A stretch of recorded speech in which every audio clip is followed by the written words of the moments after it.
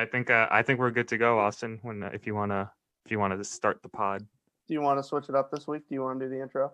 Do I want to do? Oh man, I'm not prepared. All right, I guess I can do it if you don't. No, I'll do it. Screw it. I'll do it. Oh, I gotta be ready. I gotta be ready to, at a minute's notice. Is everyone ready? Oh, do I do this NPR style? Hello, welcome to the Scoreboard. Welcome to the DI Scoreboard, man. Take your order.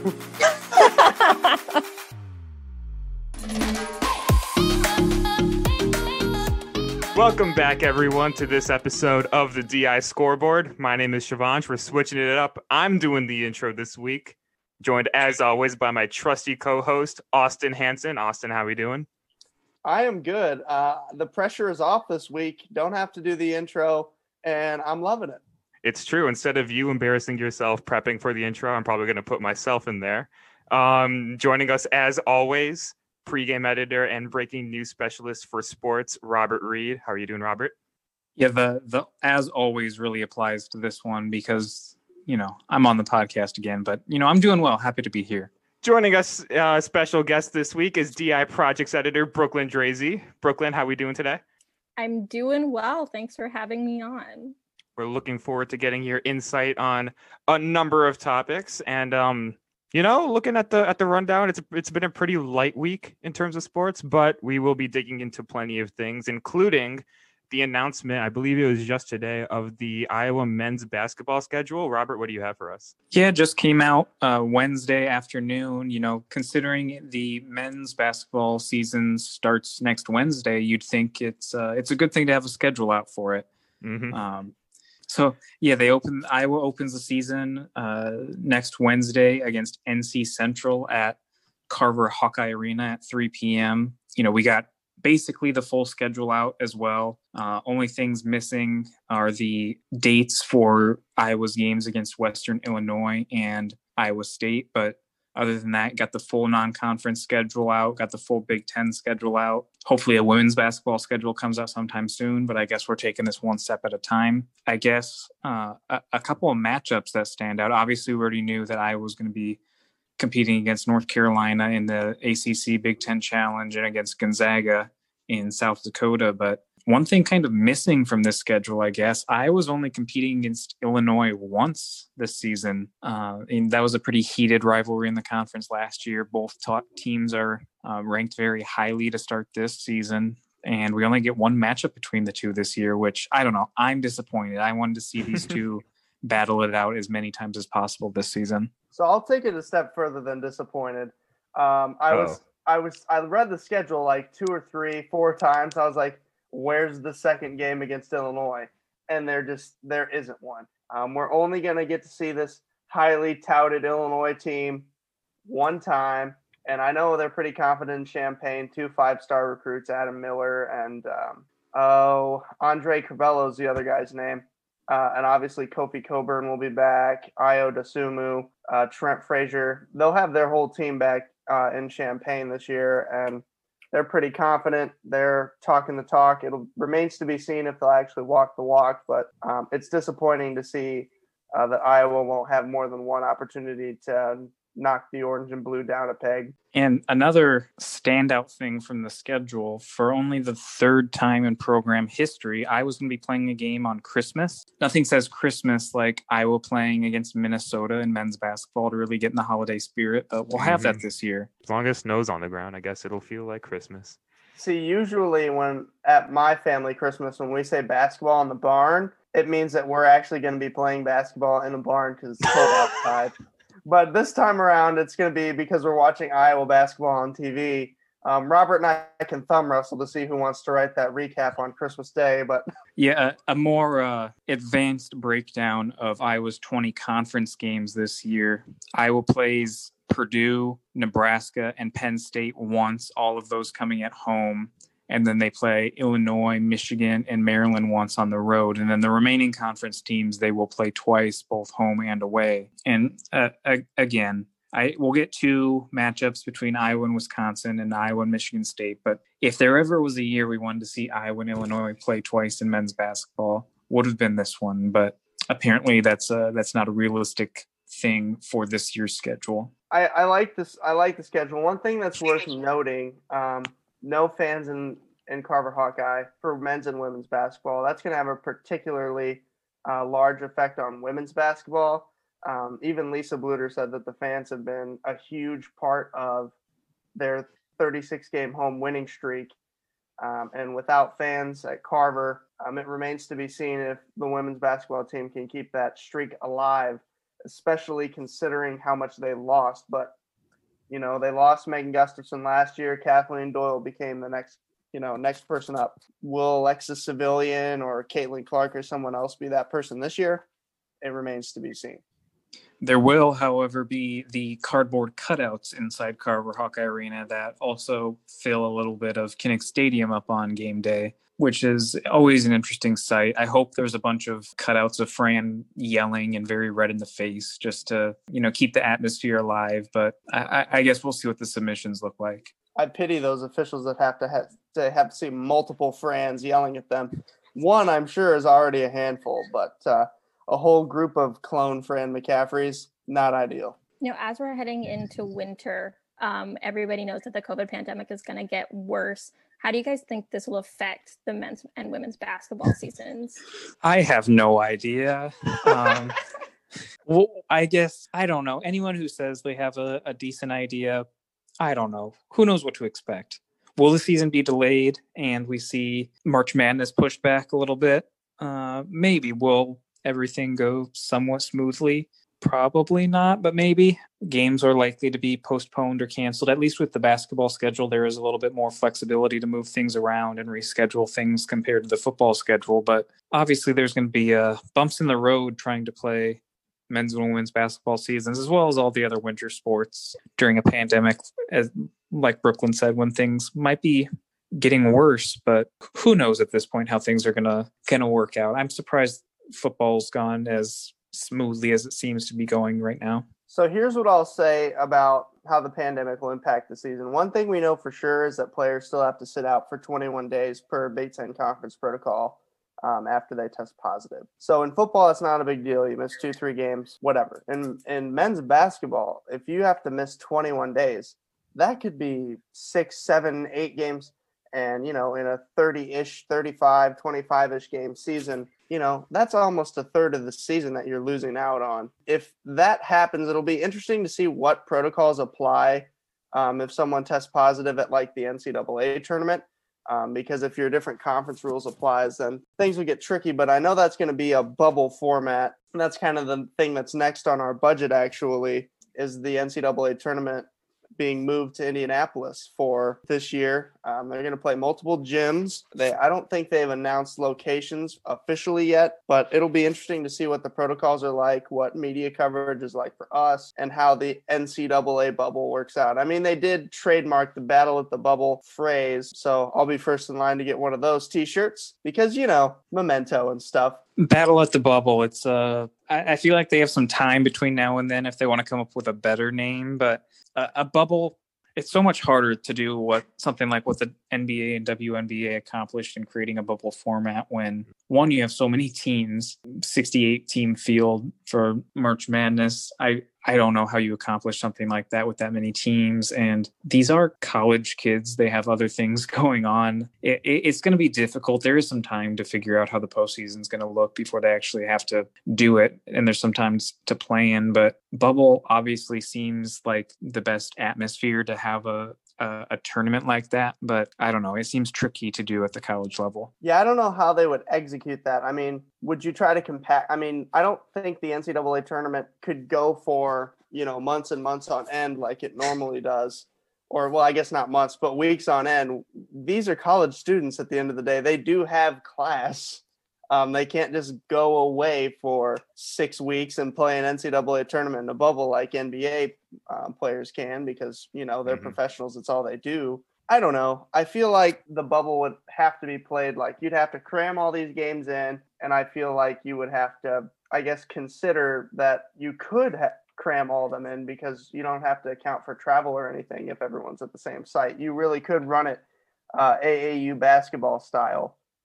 which would cut down on NCAA money, and they wouldn't like that because they're all about that TV cachet. But a lot to think about there. I know Robert and I would be more than happy to go into the bubble, though.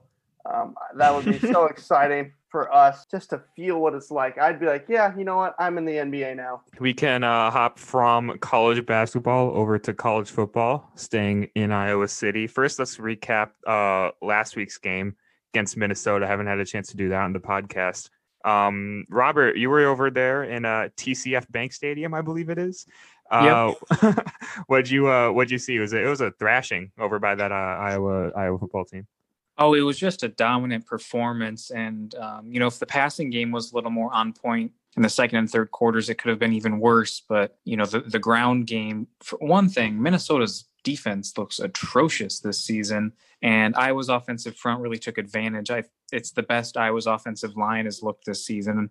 And Alaric Jackson and Tyler Linderbaum are looking like they could start in the NFL pretty soon. But, both Tyler Goodson and Mekhi Sargent, less so Sargent because he only got a couple touches, or a handful of touches, I guess, but he really took advantage of them. Both running backs, very efficient with their rushing. Petrus, he had that rough stretch in the middle of the game, started off by that very ugly interception, but, he made the plays he needed to late. He had a couple nice throws to Tyrone Tracy and Sean Byer to set up another score, and the defense once again played remarkably well against Minnesota. Tanner Morgan looked lost all day. Jack Kerner and Riley Moss picking off some more passes. Davion Nixon getting a sack. Zach Van Valkenburg, which is a very fun name to say, getting 3 sacks on his way to a Big Ten Defensive Player of the Week performance. Just a really complete game from Iowa. Obviously, Torrey Taylor doing his thing in the punting game. Was the most fun part of that game the pettiness with the timeouts at the end of the game? I think so. I was going to ask. The press box was, at first, it was a lot of confusion and wanting the game to end, but then it turned into a good time. So, love to see it. I wanted to talk quickly about Tanner Morgan because he is not a first-year starter like Petrus was. Did Iowa's defense just step up? Because with Morgan and Bateman on the field at the same time, you would think they'd be able to get more than one garbage time touchdown on the board, Minnesota. Bateman got the ball in his hands early, and part of that, it looks like there were some mixed matches in zone, Nick Neiman being on top of Bateman. And they managed to take advantage of that a little bit. But facets of that offense, Ibrahim in the running game, he went over 100 yards, a lot of those in garbage time. Not a whole lot out of him on Friday. And Bateman also had a decent performance on the stat sheet, but some of that did come in garbage time. The Hawkeye defensive, the secondary for Iowa has been pretty crazy these past couple games. More so, I think it's more impressive coming against Tanner Morgan, an experienced guy. And he showed what he could do last year in the RPO game and everything. But, Iowa, I think it's 11 straight games now with an interception, and they lead the nation since 2017 in that category. Just really sound, fundamental. It seems like they're always in the right spot at the right time to get those interceptions, which was the case with Kerner's. But defensive line dominated. The linebackers, they got Jack Campbell back, and he and Seth Benson shared some time. And then obviously the secondary, just everything was pretty dominant with the Iowa defense. And Tanner Morgan, 1, was getting chased around all day, and 2, just never seemed to find a rhythm or have that run game to rely on. So I talked to, for those that don't know, former Hawkeye safety Sean Considine. I talked to him earlier this week, and I asked him what his observations were on Iowa's defense. And he said one of the things he saw was, even though they have upper class juniors and seniors on defense, they still make mistakes like they're a young team. He said at some point you have to be able to identify what the offense is trying to do. And he said that he saw that improvement against Minnesota. They could identify, hey, they're going to try to go to Rashad Bateman a lot. Let's stop him. And Considine said that they did not do that against Purdue because they just let David Bell catch the ball. I think the word he used was 80 times, or 1,000,000 yards and 7 touchdowns, which I don't think that's the actual stat line, but it was just short of that. I thought so. It felt like that to Iowa fans. So that's one observation. The other thing I wanted to talk about really quick was Robert talking about how Spencer Petras made the big plays when he needed to. And by that, I assume you mean he turned around and handed the ball off to Tyler Goodson every play without fumbling. That was the big part of it. It was the ground game was really working. So seeing some stuff like a flea flicker and whatnot from the Brian Ferentz playbook was interesting. But they kept going to the ground game, and Tyler Goodson got going. So everything ended up all right by the fourth quarter. Going from past football and past football events to future ones, let's talk about this weekend's game. Iowa heading over to Happy Valley, taking on the Penn State Nittany Lions. Austin, what can we look forward to in this matchup? Will it be anything like the past few years between Iowa and Penn State? I think things are destined to be different this year. Penn State's 0-4. They look horrific. They don't know if Sean Clifford's the guy. They don't know if their backup's the guy. So they have quarterback problems. Journey Brown had to medically retire because of a heart condition. So they're down their number one running back. Penn State looks, I would say, relatively mortal compared to how they've been the last 6 times they've beat Iowa. But one thing I will say to keep an eye out for, Penn State blitzes a lot, and their rush defense is still top 30 in the nation. So Iowa's not going to be able to just hand it off to Tyler Goodson 30 times and win the game. Spencer Petras is going to have to make some plays this week. He's going to have to throw some accurate balls, and this could be a make or break week for him. So there's my genuine, honest analysis for you. No, all jokes aside, it's weird, and this came up with during the press conferences this week. Penn State being 0-4 just doesn't seem right, and both Kirk Ferentz, Spencer Petras, all of them are saying, well, when you look at the tape, they don't look like an 0-4 team, and that's all that matters, which is the answer you expect to hear, but it seems coming into the season when Penn State was a top 10 ranked team and a contender for the playoff, it was like, okay, Iowa might drop this one. It's fine. But going into things now, it really looks like a game Iowa should win. Penn State 0-4. Austin said their rush defense, statistically still ranks favorably for them, but they're giving up like 34 points per game this year. Granted, one of those was against Ohio State, which could score on anybody, but still not great, especially from a Penn State defense. Penn State does blitz a lot. Petras was asked about that quite a bit. Maybe we see Tyler Goodson get involved in the passing game a little bit with some quick dump offs to him, or just you've got guys like Tyrone Tracy and Amir Smith-Marset, who it's dangerous once they get the ball in their hands. So maybe Iowa throws a little more quick hitters their way this week, which could pay off and help Petras set up some easy completions. Should Iowa win this game? I'm probably going to say yes. And if they do and move to 3-2, their next 2 opponents, Nebraska and Illinois, yikes. So another opportunity to improve that record before the season finale against Wisconsin. Brooklyn, let's get a pick out there. Iowa's 2-2, but Penn State is looking abysmal, even though this is a road game for the Hawkeyes. Who do you like in this one? One of my favorite parts of watching football or paying attention to football is texting my family members like in the fourth quarter, especially during games where Iowa should have won. And just like with like 5 minutes, I'll be like, hey, how are they doing? What's going on in the game right now? And my father calling me just to like yell at me over the phone. So this is kind of shaping up to maybe be one of those games. Yes, Iowa should win it. Will they? I can't tell you. And granted, I don't know that much about sports, but this just feels like one of those times where Iowa is just going to completely biff it for no reason. As Austin mentioned, Penn State has had Iowa's number recently, but I mean, it's a different year, different teams. It's gonna be a rough one, that's for sure. I mean, it's crazy how, especially since they play them Iowa plays Penn State pretty frequently. To go a decade without beating Penn State is something, and the last 3 years have been 3 just painful losses in a row. I think a combined 13 points is the deficit in the last 3 losses combined. Yeah. Word of advice to Iowa, don't keep it close because it hasn't worked lately. What was the worst part of last year's game? Was it Iowa's play on offense or was it the uniforms? I forgot about those. I was actually covering that game too. And the uniforms were a choice. I like that they were thinking, okay, we always do black alternate or throwback uniforms. Let's change it up. But it was a lot of gold. Too much gold, but maybe they'd be remembered a little more favorably if Iowa had won the game. My worst memory of Hawkeye football, at least being in Kinnick Stadium, is the Penn State game in 2017, where Saquon Barkley just ate the Hawkeyes. And as I'm glad to see that he's doing well in the NFL. Unfortunate injury this year, but You could, at that last second touchdown, you could hear a pin drop in a packed Kinnick Stadium. It was intense. The thing I remember about that game is just the back and forth between Saquon and Josie Jewell the whole game. It was just incredible. Like, obviously, Saquon on paper, incredible game and an incredible college career from him. But seeing him and Josie Jewell trade blows, Jewell blowing a play up in the backfield, or Saquon juking everybody out and hurdling a guy. Fun game to go back and think about and watch. Maybe not so much for Iowa fans when they start thinking about how the game ended, but most of it was fun to think about. Or thinking about where Iowa could have been had they won that game, considering the upset against Ohio State later in the season. And I think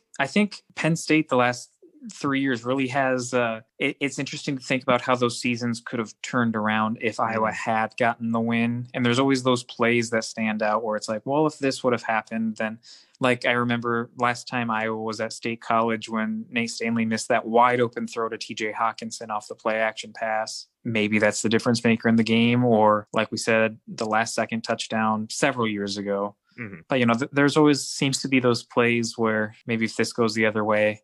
Or when, again, in that last time at State College, when there was a miscommunication at the goal line and Stanley threw it toward Noah Fant, who wasn't looking yet, and it was intercepted. Seemed to be a lot of those plays. So again, maybe I just shouldn't keep it close this time, so they don't have to worry about something like that. I think Brooklyn has a point. Like, Shivansh, you mentioned that Juwan Johnson touchdown in 17 that silenced 70,000 people. Since then, it seems like there's been this invisible force field that is impenetrable, and Iowa cannot beat Penn State for whatever reason. I picked Iowa for on the line this week, but there was I had this out-of-body experience where I was telling myself, don't do it. Iowa cannot win this game. Even though my brain tells me, hey, Penn State's 0-4, Iowa could actually win, but there's a part of me just deep down that says Iowa has a 0% chance to win, even though they opened as a 2-point favorite on the road. So there's been some heartbreaking losses recently with the Hawkeyes, but I'm telling you, those 5 points that they've lost by so far this season, that's going to haunt them. If you look at the rest of their schedule, how simple it is.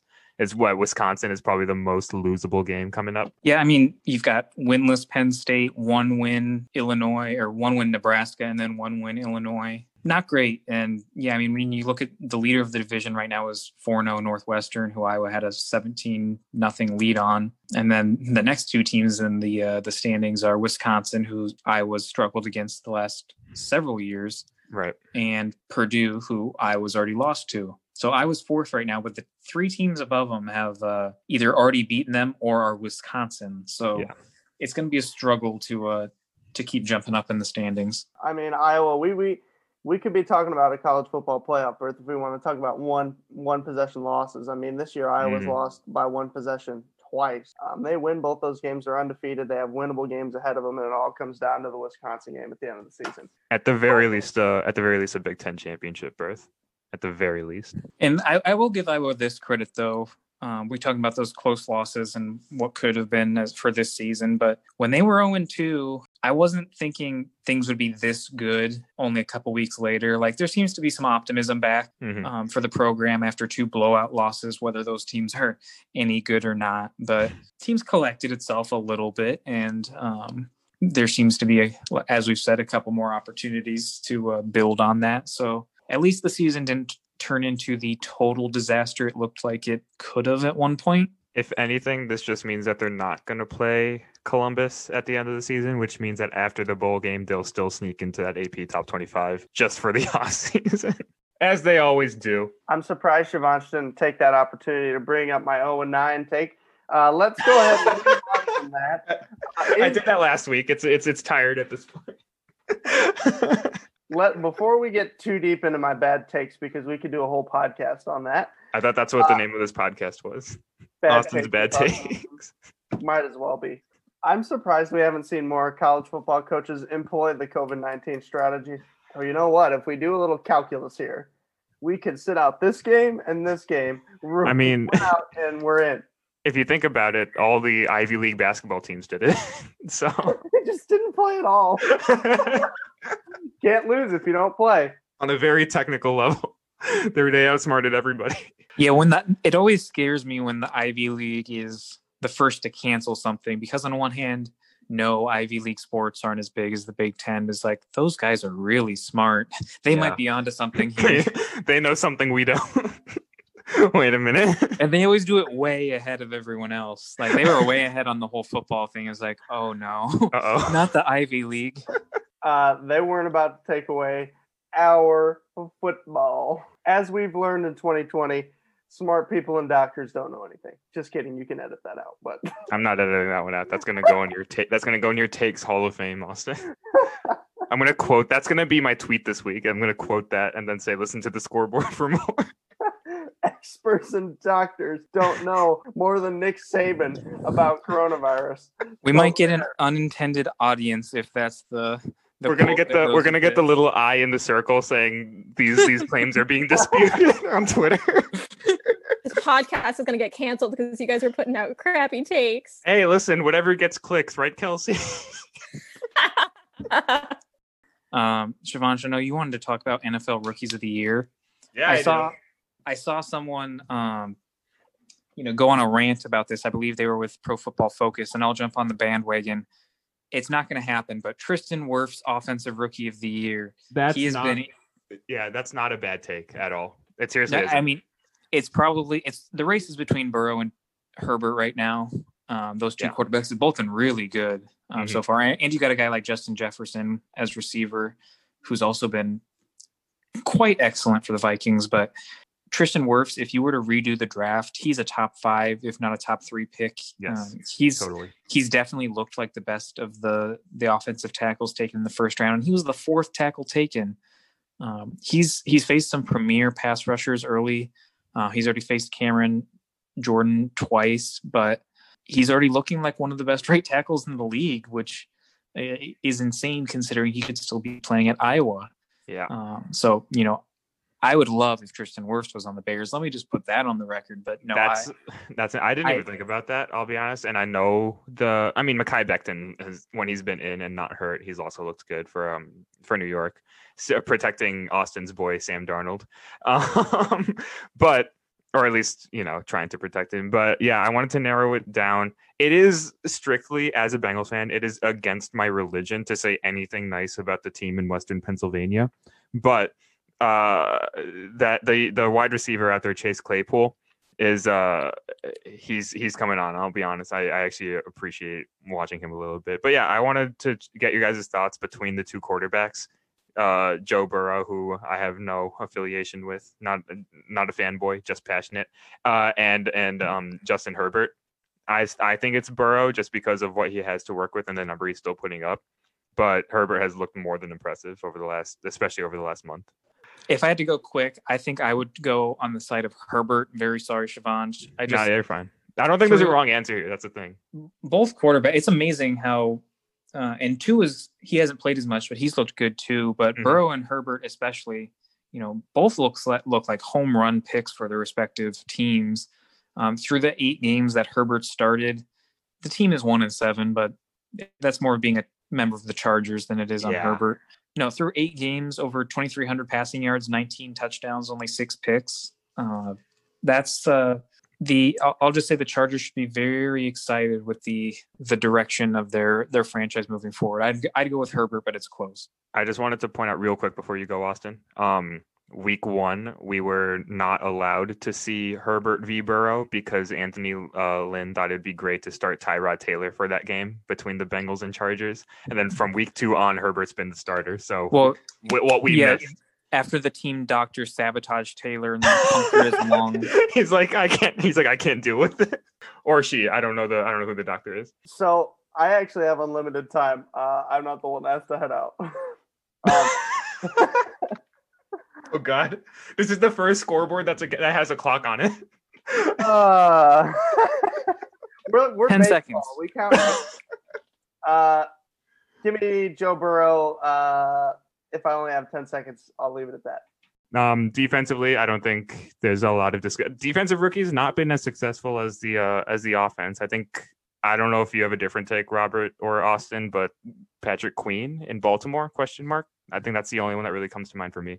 Yeah, I mean, Chase Young has also looked. I know he missed some time, but yeah, he's been. I think you have to weigh missing time with being dominant when she already looks on the edge. So I think he'd be another name to throw in there. But Queen's a good choice.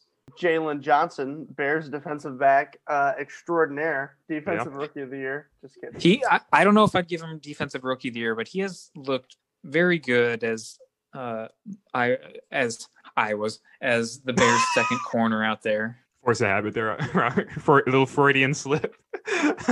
All right. Well, now that we got. I think we actually hit everything except for the Pro Bowl, but I didn't really want to talk about that anyway. Looks like we got everything out of the way. Go ahead, Austin. Just real quick. Yeah. If Charlotte takes LaMelo, can we talk about how LaMelo's dad, LeVar, said he could beat Michael Jordan one-on-one, and now his son's going to be on Michael Jordan's team?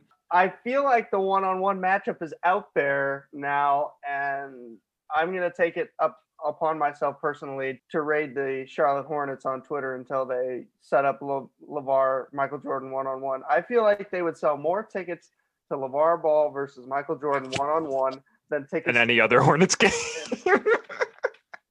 Oh, wait, we got per Woj, the Chicago Bulls are targeting Patrick Williams with the number 4 overall pick. Austin's big. I'm not going to lie. I'm not sure who that is off the top of my head. And on that note, before Austin spirals into an existential crisis, I'm going to wrap this up. Thank you, everybody, for listening. Special thanks to, obviously, my co-host, Austin Hanson. And at this point, my co-host, Robert Read, and special guest, Brooklyn, taking time out of her busy day to join us today and give us some hot takes on Iowa football. Kelsey, thank you for being here as always to help us produce this thing. And tune in next week. We'll go over the we're going to have a different release date next week, probably going to be earlier than Friday because we'll be going over not only the Penn State game, also previewing Friday's game against Nebraska for the Iowa Hawkeyes. Join us then. Until then, my name is Shivansh, and see y'all next time. Oh wait, we're presented by nobody. I messed it up, Austin. Yeah, you got to say that we're presented by no one. Probably Johnsonville. Next week when we come back, I will be a full-on Patrick Williams fan. No idea who he is right now, but next week he's going to be slated to be better than Michael Jordan, LeBron James, everyone. So until then, wait for the take quakes. Oh, I didn't mention the Burrow. I wanted to make a thing because Joe Burrow's last name is also a method of transportation. Granted, it's a donkey, but it's a.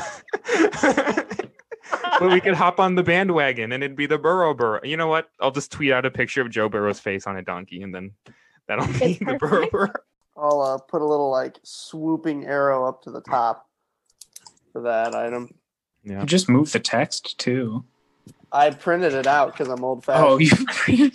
Good I was God. like, that seemed like a lot of work. Wait, when do you print this out? I filled this out like 30 minutes ago. I printed it out at 6:17 and then hopped on the pod. Wow. Wait, just a second. Penn State just sent me something goofy. Are they letting a photographer in? No, I have. Oh, damn it. So close. Austin, am I your best friend? Yes. Don't tell Chris, though. Leave that in the end. You know it's going in the podcast. Leave that in the end. The burner account's about to be very upset. Yeah. Burner account's going to be hot this week.